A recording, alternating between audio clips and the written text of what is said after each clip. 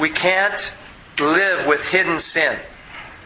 If we have hidden sin, we're basically opening up areas of our life where the enemy can come in and wreak havoc.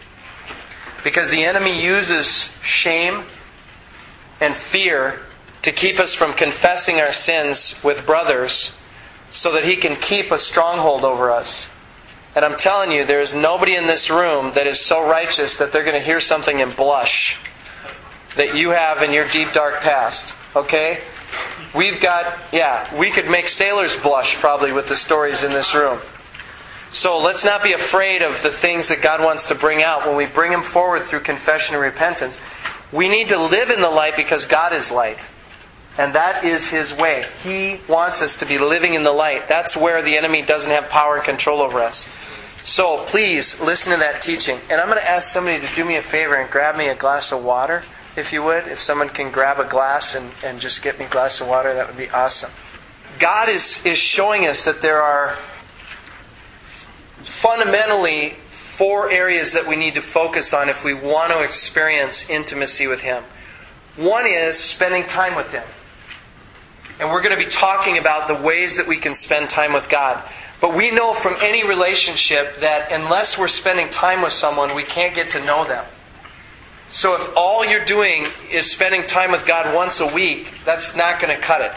That's not the kind of relationship He's looking for.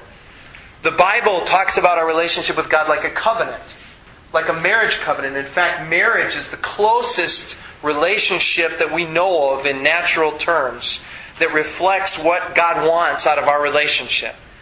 And for a healthy marriage, there may be marriages where they don't talk more than once a week. That's not the model. The marriage that God wants modeled is a marriage where there's real intimacy between a man and a wife, where there's real dialogue, where they know, husbands and wives that have been married 30 and 40 years that have healthy marriages, they start to know each other even without them having to speak. They just kind of know when something's going on with their spouse. That's how God wants our relationship. He wants our relationship with Him to develop to that place where we just kind of know what's on God's heart. We have such a sensitivity to Him that we just know what's on His heart. That when we see someone who's hurting, we can just feel it. And we just go to them and can minister the love of God. He wants that kind of relationship, and the only way that happens is we've got to be deliberate about it. Anybody who's been married more than a minute knows that you have to be deliberate about intimacy. And you have to be deliberate. In fact, I was walking out of the house today, and I said to my wife, I just felt in my spirit as I was walking out of the house, it was like the 50th time I've walked out of the house, and my wife's seen me maybe like 2 hours awake in the last week. And I just felt in my spirit, I need to spend time with my wife. And I just said, honey, would you schedule a date for us to be together? Because I need to spend time with you. And she stopped like this. She's like, yeah, I will. And so it's that radar, that sensitivity to God's Spirit where God wants us to be in a place where we start to, if we don't spend time with God, that little alarm clock goes off in our heart and we're like, I need to spend time with the Lord. And that's what I see and that's what I hear from believers who are walking in a place of maturity. They start to know when they're not spending enough time with God. You start to know, okay, I'm getting fleshy. I need to spend time with God. I'm feeling like my old self. I'm feeling like the carnal man. I need to spend time with God. Anybody experience that? Okay. And so God wants us to be in that kind of place of sensitivity where we know, hey, I need to spend time with the Lord. So spending time with God is something we're going to spend a lot of time talking about and doing, hopefully for the next weeks and months and for the rest of our lives. Actually spending time with God. And what does that look like and how do you do that? There's 3 other things that we need to focus on too. One is declaring war on sin. Declaring war on worldliness. We understand that if we're friends with this world and most of our time and attention is focused on this world, which we know from Scripture is going to pass away, then we're actually an enemy of God. That God, once He's revealed Himself to us, He wants us to be in a place where we are in the world, but not of the world. Okay, we're still here. We're not going to fall in the ditch of people who go out and form a community and they just they don't want any part of the world, and so they're going to just be this little insular, we're Jesus people out here in the middle of nowhere. So we have no problems and we avoid the world. That's not what we're talking about. We want to avoid that ditch, and what we want to do is we want to be filled with God's Spirit and God's presence, but still be out in the world so that we can be salt. How many remember that scripture, that we are the salt of the earth? Okay, we are intentionally in our neighborhoods, in the marketplace, in our workplace, in our families, because we represent the kingdom of God in those places. We are literally Jesus' hands and feet in those places. And you remember what he says, if salt loses its flavor. Do you know what that means? He says, if salt loses its flavor, it becomes worthless, you throw it away. Part of the reason why God saved us has nothing to do with us. It has to do with the people around us that don't know God. So we want to be salty. So we have to declare war on worldliness, and we'll talk about what that means. What does worldliness mean? Finally, we have to declare war on the enemy. Satan's real. Satan is real. And if you've walked with God for more than a month or two, you know that. But after a while, if you don't have a revelation that he's real, I pray that he'll give you one very quickly. Because the most dangerous thing we can do is be civilians on the battlefield. We talked about that. That actually in wars throughout time, there's more civilian casualties than there are militant combatant casualties in conflict. So if you're going to act like a civilian, the chances of you being taken out are much higher than if you're actually being trained and operating as a soldier, which is what God wants to do with us in this room. He wants us to be equipped soldiers so that we can be useful to Him in combat. But that is what's going on. This war on sin, we're going to come back to that because I'm just going to do a real brief overview of where we were last week.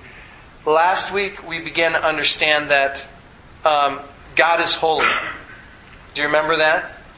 We were in passages from Revelation 4:8, and night after night, day after day, in the throne room of God, the angels are saying, "Holy, holy, holy." So in order to be intimate with the Lord, we need to be in a place of holiness as well. To be in His presence, we have to be holy. And the Scriptures tell us that we need to be holy because God is holy. Now, we also learned that that is impossible, humanly speaking. But what we need to do in order to experience real holiness is we need to submit to this process called sanctification. The process by which, and we talked about that as we take steps closer to God and we get closer to Him in His throne room in heaven, that He's the light of His presence and His holiness is going to begin to show us things that we didn't see before. The things that we did last week might not be okay this week. The things that we did last year might not be okay this year. Why? Because as we get closer to God, He's going to show us stuff that's been buried and deep and more hidden in our lives. As we get closer to Him, He's going to show us those things. Now, then we have a choice to make. Are we going to say, God, I see what you're showing me. I agree with you. That's what repentance is. It's saying, I agree with you, God, and what you're showing me. I'm going to turn to you. Help me fix this thing. That's all He's asking us to do. All we have to do is, 1, say yes to God. Say, yes, I'll let you do what you want to do in me. And 2, invite Him in to do it. That's how it works. We talked a little bit last week, brothers, about why this language about declaring war on sin. Why do we need to declare war on sin? Why this posture of war? And we said, it's because we were born into a war. This war started long before we got here. And so we don't get to decide whether we're in a war or not. All we have to decide is, are we going to be active participants in it, or are we going to be civilians? And we talked about how this war began in heaven and Satan was thrown to the earth. And now Satan is still on the earth and he's still waging war. But he can't wage war against God, so he wages war against God's people. And he tries to take out his wrath against God's people. The other thing that we talked about is something happens when every single one of us makes the decision that while we're really in a war, something changes in our hearts. When you realize that you're in a war, for example, I talked about last week, when I was in training in the National Guard, we went through all the motions of preparing for battle. We learned how to fire our howitzers. Howitzers, for those of you who don't know, are these huge cannons that shoot, 155-pound projectiles miles away, and they explode, and shrapnel goes everywhere. It's a powerful weapon system. We would train to do that. And what was the ultimate purpose of that training? To learn how to win a battle, to destroy enemy soldiers, to take ground. Now, we trained for that night and day. But I'll tell you something. The whole atmosphere of the training changed when the Gulf War was declared.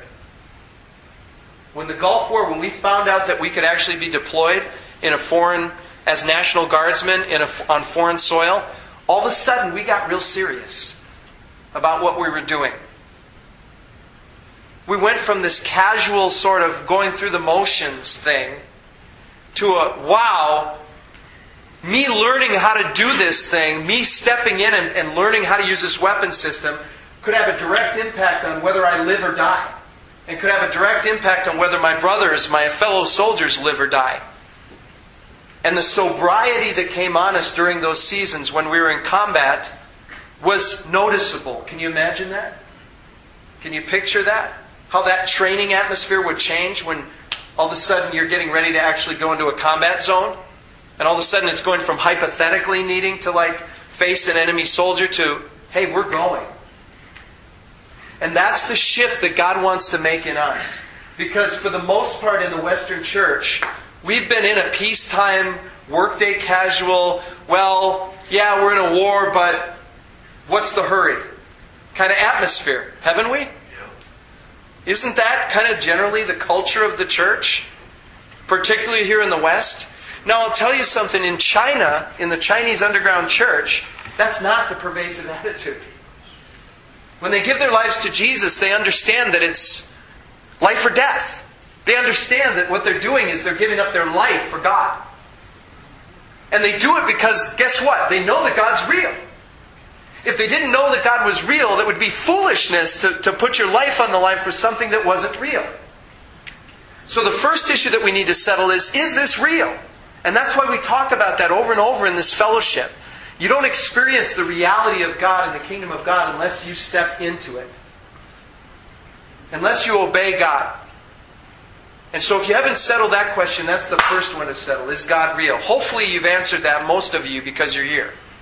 That one's answered and settled.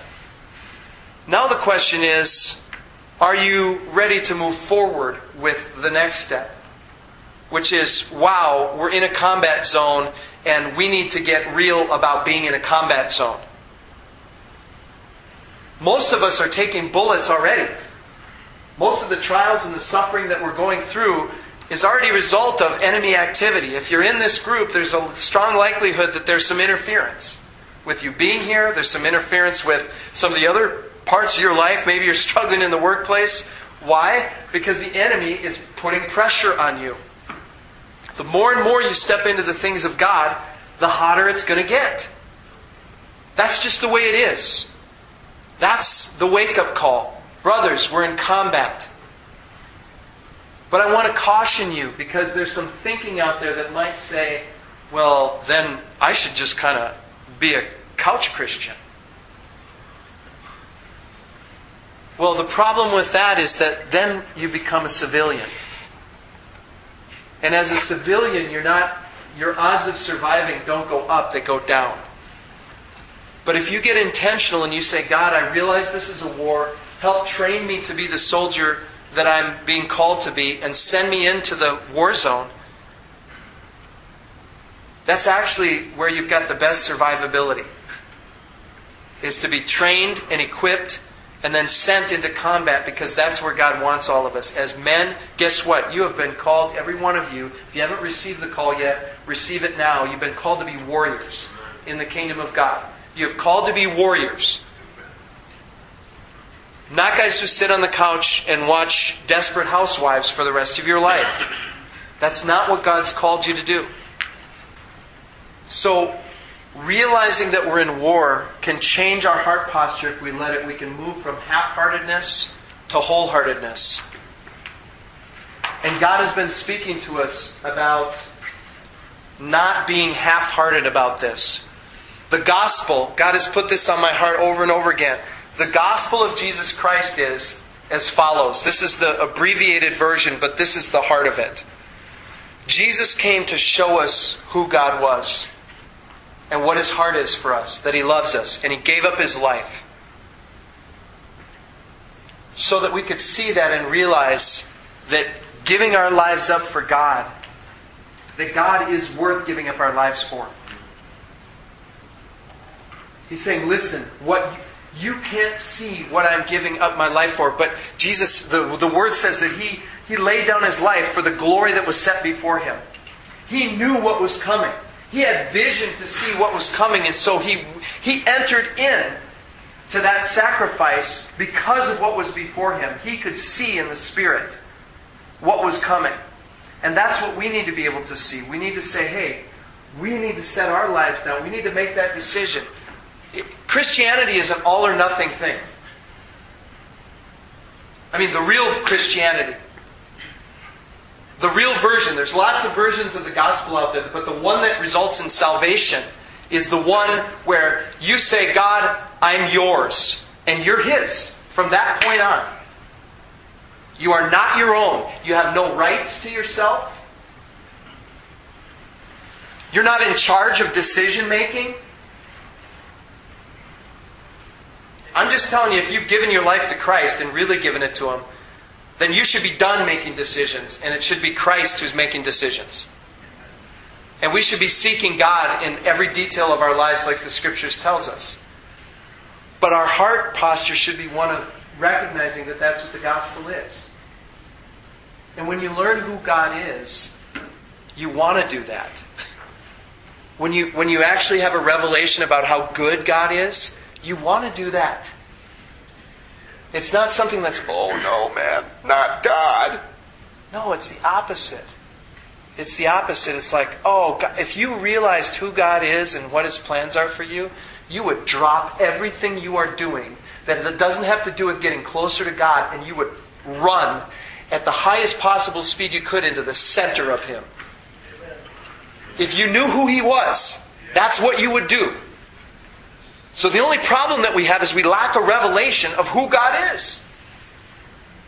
All the things that we want to hold on to and all the comforts and all the controls we want to hold on to are actually holding us back from fully entering in to the glory of God. So God was starting to speak to us about this idea of being wholehearted, being totally in it. And maybe you're there, and maybe you're somewhere else, or you're somewhere in between, from half-hearted to wholehearted. Maybe you're somewhere in between. But I'm going to tell you, brothers, what we need to do is we need to pray that God will create in us wholeheartedness. We looked at a picture last week of God showing us what the consequences of half-heartedness are. And we looked at the story of the Israelites coming out of the Promised Land for the first time. And how the scouts went into the Promised Land, and how 10 of them went in, or 12 of them went in, and 10 of them came out and said, we can't do this. There's no way. These people are huge. They're giants. We can't tackle this. And 2 of them said, absolutely we can. God said we can. We can. And they were totally wholehearted. And God responded to that by keeping over 1 million, and the Israelites believed the 10 and not the 2. He kept over 1 million people out of the Promised Land. Out of the Promised Land, which is the Old Testament version of the kingdom of heaven. That's a picture of the new covenant, and the Promised Land for us, brothers, is the kingdom of heaven. He's willing to keep millions of people out and just let the ones in that are wholehearted. It doesn't have to be pretty, but if you're wholehearted, He'll take wholehearted over super performance guy over here who's holding back part of his heart. You guys remember the rich young ruler? The rich young ruler, he's like, I did this and this and this and this, Jesus. Huh? What do you think of that? He says, oh yeah? Sell everything you own and follow me. And he just put his finger right on the part of his heart that was not willing to let go. And he went away. He couldn't handle it. And what God wants to do over this weekend is He wants to put His finger on parts of our hearts that are not wholly invested in the gospel and the kingdom. We ended last week with this question: how do we get wholehearted? How do we get wholehearted? Should I get super emotional and work myself up into a lather? Oh God! Oh God!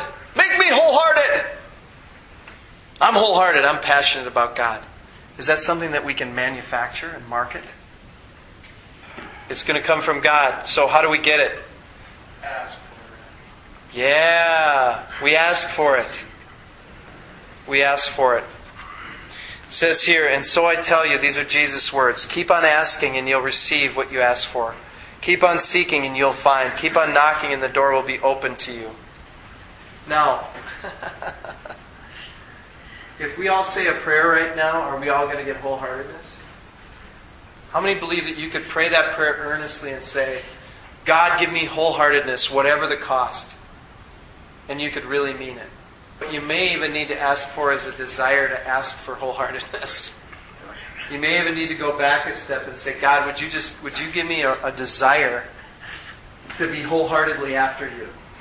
Because I'm going to be honest with you, I didn't start out with that. I've had to ask Him many, many times, God, would you make me wholehearted for you? So my question is, what are those things in our life that keep us held back from even asking for wholeheartedness? Fear of what He might ask you to do? Absolutely. How about our flesh? For those that don't understand what we're talking about, we are all made of flesh. We are carnal. Our natural desire is to sin. Our natural desire is to do what's least painful and most comfortable, right? If you had the choice of walking on broken glass, James, or doing your homework, what would you pick between those two? My flesh. Your flesh, yeah. You guys get the idea. Our flesh is our carnal desire to do what is easiest and to avoid pain. We want to avoid things that are painful or uncomfortable. Our flesh causes us to continually make rationalizations and excuses for why we don't do the things of God. Our flesh is our carnal mind, and our flesh is continually making rationalizations and excuses about why we're not doing the things of God. We're never free from that battle. One of the main enemies of wholeheartedness is our flesh. And we just need to understand that. God is going to give us ways. Here He said in Mark chapter 14, you guys can go to Mark 14. Brothers, why sin is attractive, why we like sin. I'm going to tell you why we like sin. Sin is attractive because it brings temporary comfort and pleasure to our flesh. That's why we like it. It brings temporary comfort and pleasure. Emphasis on temporary. Comfort and pleasure to our flesh. That's what's so appealing about sin. Nobody does internet porn because they're thinking about the effect that it might have on their marriage or their children. They're thinking about the instant gratification that it'll provide the first time, and they have no idea what they're stepping into in terms of the demonic bondage that they're stepping into. So it's there to provide that instant pleasure. The instant pleasure is the bait to get us hooked so that the enemy can use that to build up a stronghold, and before you know it, you're addicted to internet pornography. And your marriage is destroyed. Or in the case of a brother that we had here in this fellowship, you end up dead, committing suicide because of the shame. Then the enemy will come with shame. He'll lure you in with your flesh. He'll snap the trap down, and then he'll heap shame upon you. And in this case, it brought the brother to commit suicide. So this isn't a joke or a game or something like that. Satan's objective is not just to kind of, inconvenience us. His goal, and he's very subtle, and he's been playing this game a long time. He knows us very well. His goal is to begin us off with little innocuous things that don't seem like they're that big a deal. That's how it starts. And as we begin to taste that stuff, then He'll put something else out there that draws us a little bit deeper and deeper and deeper. And then bam, we're in a stronghold. Now when we begin to try and move out into the things of God, He's got hooks in us that He can just pull and keep us from moving forward in the things of God. So this battle is very real. Listen here. That is why God wants us to be free from sin. It's not because He doesn't want us to have pleasure, but what He's interested in is long-term joy, long-term eternal joy, eternal happiness and pleasure that comes from being in His presence, not temporary pleasure that's for our flesh. He's not interested in our flesh having pleasure. He's interested in our spirit and our soul that are eternal having joy. So there's the battle right there. So God is not coming into, like a lot of people think of, God's put us in the middle of a candy store down here and said, don't touch anything. Here you are in the middle of a candy store, there's candy bars, there's gumdrops, there's all these things that you love to eat. Don't touch anything. That's a wrong view of reality. The truth is that when God comes to us, we're in a cancer ward. God's coming to us in a cancer ward where these sins have overcome our bodies and our souls. And we're dying. And He's got the cure. Here we read in Mark 14:38. This is Jesus speaking to the disciples right before He goes to the cross. He says this, "Keep watch and pray so that you will not give in to temptation. For the spirit is willing, but the body is weak." The spirit is willing, but the body is weak. What does that mean? Our spirit wants to obey God. But our flesh, our carnal nature, is weak. And so His exhortation is, keep watch and pray. If you're praying and you're asking God for help, you will overcome your sin. You will overcome temptation. If you're not, you're going to give in to the flesh. If you do nothing, your flesh will control you. If you just do nothing and you just say, I'm just going to live my life and do whatever I want, your flesh will control your life.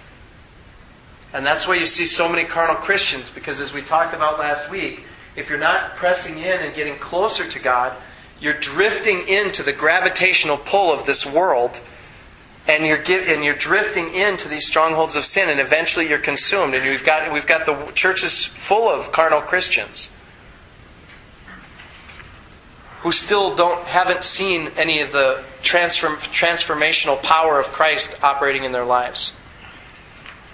So one of the things we need to learn how to do is, how do we discipline our flesh to submit to the Spirit of God?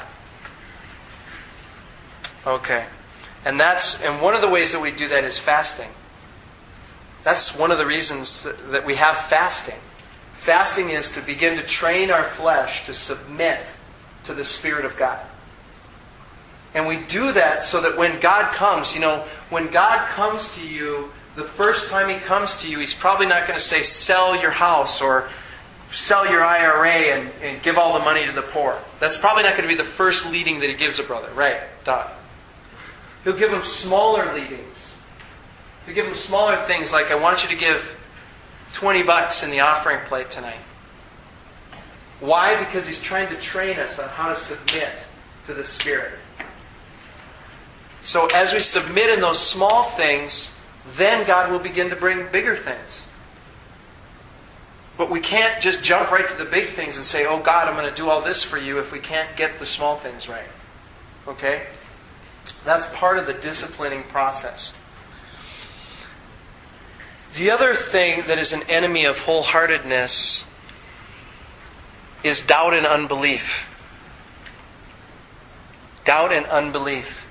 I can't tell you how many brothers that I know and have met that are constantly plagued by, did I hear from God or didn't I? I'm just not sure if I heard from God. I'm not sure if that's really what God's asking me to do.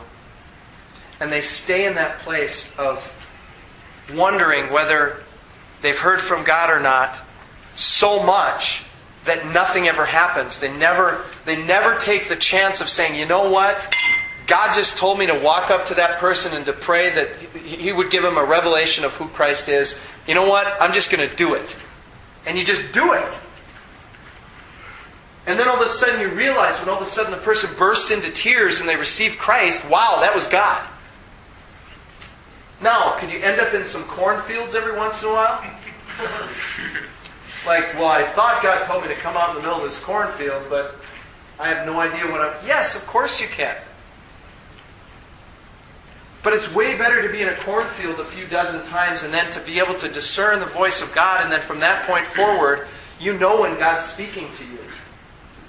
Than for you to never take the chance, never take the risk of stepping out in obedience to God. You will never see the kingdom of God unless you are obedient to the Spirit. It just will not happen. That's why the Scriptures say you can't please God without faith. Some of you guys have been hearing from God and you're just not answering Him.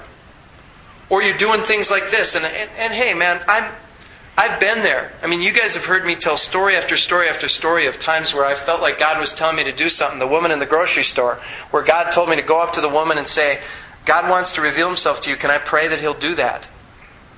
And I heard Him very clearly tell me that, and I didn't do it. I mean, so you guys, I'm not coming from a place of, I've got it all figured out and you guys don't. What I'm saying is, you've got to obey in those situations if you ever want to see God's kingdom break out in your life. You have to obey. That's the only way. You have to just trust that God is so big that He can speak to you if you're messing up. God has the ability to get a hold of us. Believe me, brothers. If we're going in the wrong direction, He will stop us. And there's some safeguards to that. But I want to go to the book of James just to hear how significant this problem is. James chapter 1. I think this scripture is for a lot of us right now too, in this economy that's going on. In this depressed economy. Because I think there's a lot of us that don't understand how much we're really trusting in the world. And trusting in, our ability to make an income to provide for ourselves rather than trusting God. I think a lot of us are in that place, and a lot of us are going to get set free from that.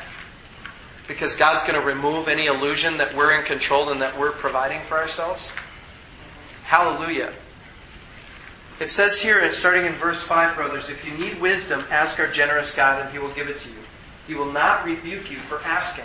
But when you ask Him, be sure that your faith is in God alone. Do not waver. For a person with divided loyalty is as unsettled as a wave of the sea that is blown and tossed by the wind. Such people, listen to this, such people should not expect to receive anything from the Lord. Their loyalty is divided between God and the world, and they are unstable in everything they do. And I believe God is asking each one of us, where is your loyalty? Is it to me or is it to this world that is dying and going away? Where's your loyalty? What are you trusting in? Are you trusting in your 401k? Are you trusting in your job? Are you trusting in your ability to figure out how to pay your mortgage? Or are you trusting in me? Settle it. And once it's settled, then you're going to begin to hear from me clearly, and you're going to hear my word, and you're going to be able to obey me. But if you're coming to me and you're asking for answers and your loyalty's divided, don't expect to get anything, because you're going to be tossed back and forth, and you're going to be in the valley of indecision constantly in your life. And you'll never be able to move forward. God expects us to take responsibility for believing what He says in His Word. We have a responsibility to believe what He says in His Word. When we do that, He'll release the grace that we need to obey Him and to follow Him. And I want to say this. If you guys go to Mark 9:49, what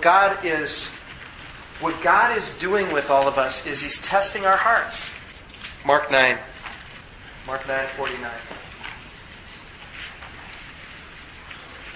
God is testing our hearts continually. Why? Because He doesn't allow just anybody to come into His presence. He doesn't allow just anybody to go into the kingdom of heaven. The only people that He wants to be there on that day, I believe this, are people who really want to be with Him. That's who God wants to be with. Isn't that who you want to be with? I mean, just, from intuition, like here we are. Who are the people that you want in your life? Are they people who don't really like to be around you? Or do you want to be with people who really, really, really want to be with you? Do you want to be married to a wife that doesn't love you? Anybody want to be married to a wife that doesn't love them? Anybody want to be married to a wife that would rather be with her friends than be with you? Nobody? It's the same way with the Lord. He doesn't want to spend eternity with souls that really didn't want to be with Him. And so He's constantly testing our hearts. Do you really want to be with me, Nick? Or did you just say it once upon a time when I revealed myself to you, you said it, but when it came to actually walking it out, you were nowhere to be found. When it came to actually making the decision between doing what your carnal flesh wanted to do and doing what my spirit was saying, you wanted to do what you wanted to do. You weren't making me Lord of your life. You're not making me Lord of your life. When you say, I want to follow you, Jesus, and every time a decision is posed to you where you have to decide whether you're going to do it Jesus' way or your own way, you do it your own way? That's not. You are showing by your actions that you don't want to be with God. That's why He's coming to test our hearts. And He says it here, Mark 9:49. Everyone will be tested with fire. He's testing all of us. With fire, with trials, with suffering. How will we respond when we face those things? Will we do things and will we cry out to God and do it His way, or will we do it our own way? Isaiah 7:9. Unless your faith is firm, I cannot make you stand firm. Unless your faith is firm, I cannot make you stand firm. You know what the Ugin remix of that is? Unless you believe what I say, I can't do anything for you. If you don't believe what I say in my word, I cannot do anything for you. That without faith, I can do nothing for you. That's why Jesus said without faith we can't please the Father. Unless your faith is firm, unless you're willing to stand on what I say, I can't help you. Because it won't take anything. That's why God wants to root us so deeply in the Word. So that we actually believe this. We don't just read about it and talk about it and say we believe it, but we actually believe it. Believing it to the point where it changes what we do. Where we do things differently because of what it says. And not just what's written here, but the things that create a deep conviction in our hearts. Where we know that God has spoken to us. Once He's spoken to us, He doesn't want us to be shaken off our position because somebody comes along and says, well, what do you think about this idea? Do you understand? He's going to send well-meaning people to you to give you counsel that's contrary to what He's already told you. Because He's going to ask you, do you believe me or do you believe men? And every single one of us will be tested in that way if we haven't already. I'm telling you, there have been many well-meaning Christians who have come up and said, I don't know if it's from God that you sell everything and follow Him. Well-meaning Christians. And they've got scriptures to back it up. And I'll tell you what, unless I believe God, I'm going to tell you guys a quick story about this. Unless your faith is firm, I cannot make you stand firm. And I know that there are brothers in who have gone through marriage stuff, and they'll be able to relate to this. It was very early on in my marriage, and we were fighting all the time. And at one point, I remember my wife saying to me, I'm not really attracted to you, and I'm not even sure if you're supposed to be my husband. I don't think you are. That's what she said to me. And I'll tell you what, something happened. The Spirit of God welled up in me. I know it wasn't me. The Spirit of the Lord welled up in me, and I said to her, this is what I said to her. I looked right at her and I said, you know what? I believe God. I don't care what you say. God told me that you're my wife, and I'm going to believe what God says.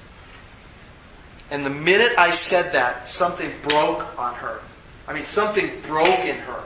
When I stood on the word that the Lord had given me, that she was my wife, something broke off her. She started weeping and said, oh, I'm so sorry. I can't even believe I said that. And I just wept. I just sat there and wept. And the reason that I wept is I realized that God was teaching me a lesson. That I'm not supposed to base my decisions about what comes out of some person's mouth.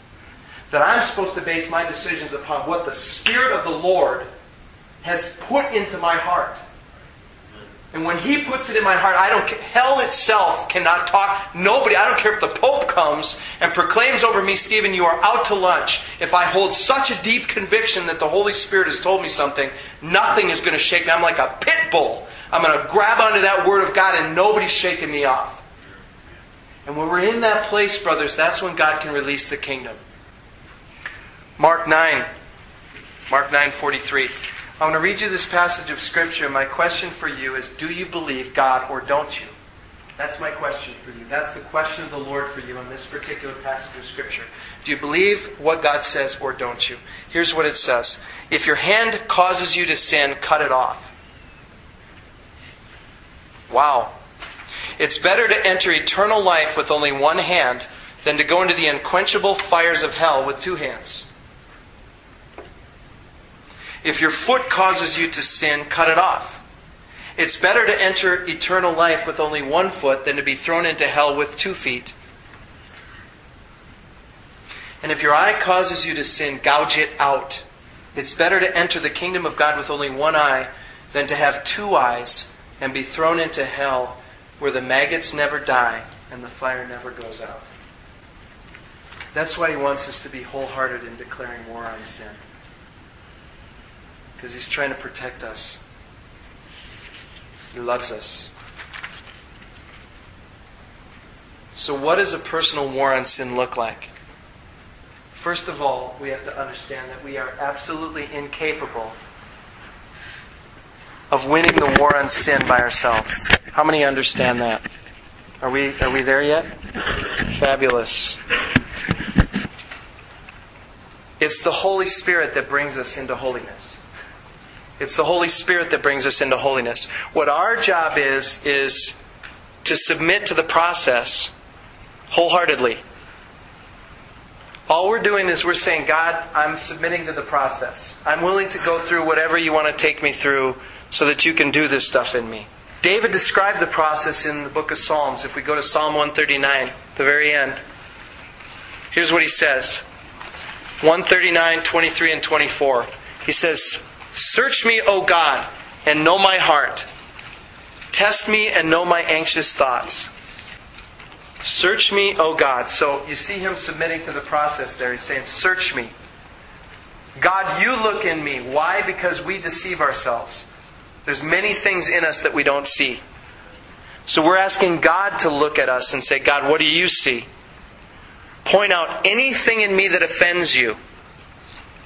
Anything inconsistent with you. And lead me along the path of everlasting life. So we understand from this that the path to everlasting life is going through this process. That is exactly what this weekend is all about. It's submitting to this process of letting God search us. That's all we're doing this weekend, brothers. That's all we're doing this weekend. I want to talk a little bit about 2 terms that you guys have heard us talk about before. One is sanctification. What is sanctification? Sanctification is the lifelong process of submitting to the work of the Holy Spirit, revealing areas of sin, and giving us the opportunity to turn to God for healing and deliverance. It's a lifelong process of letting the Holy Spirit show us areas that need healing and deliverance, and submitting to that process. This process removes all things in us that interfere with the free flow of the Holy Spirit in our lives and the manifestation of the fruit of the Holy Spirit. So as we go through this process, what we're really doing is we're allowing God to more fully manifest in our lives. That's what's happening. So we can experience being in God's presence all the time. Consecration is another term that you may have heard, and that's why we're calling this Operation Consecration.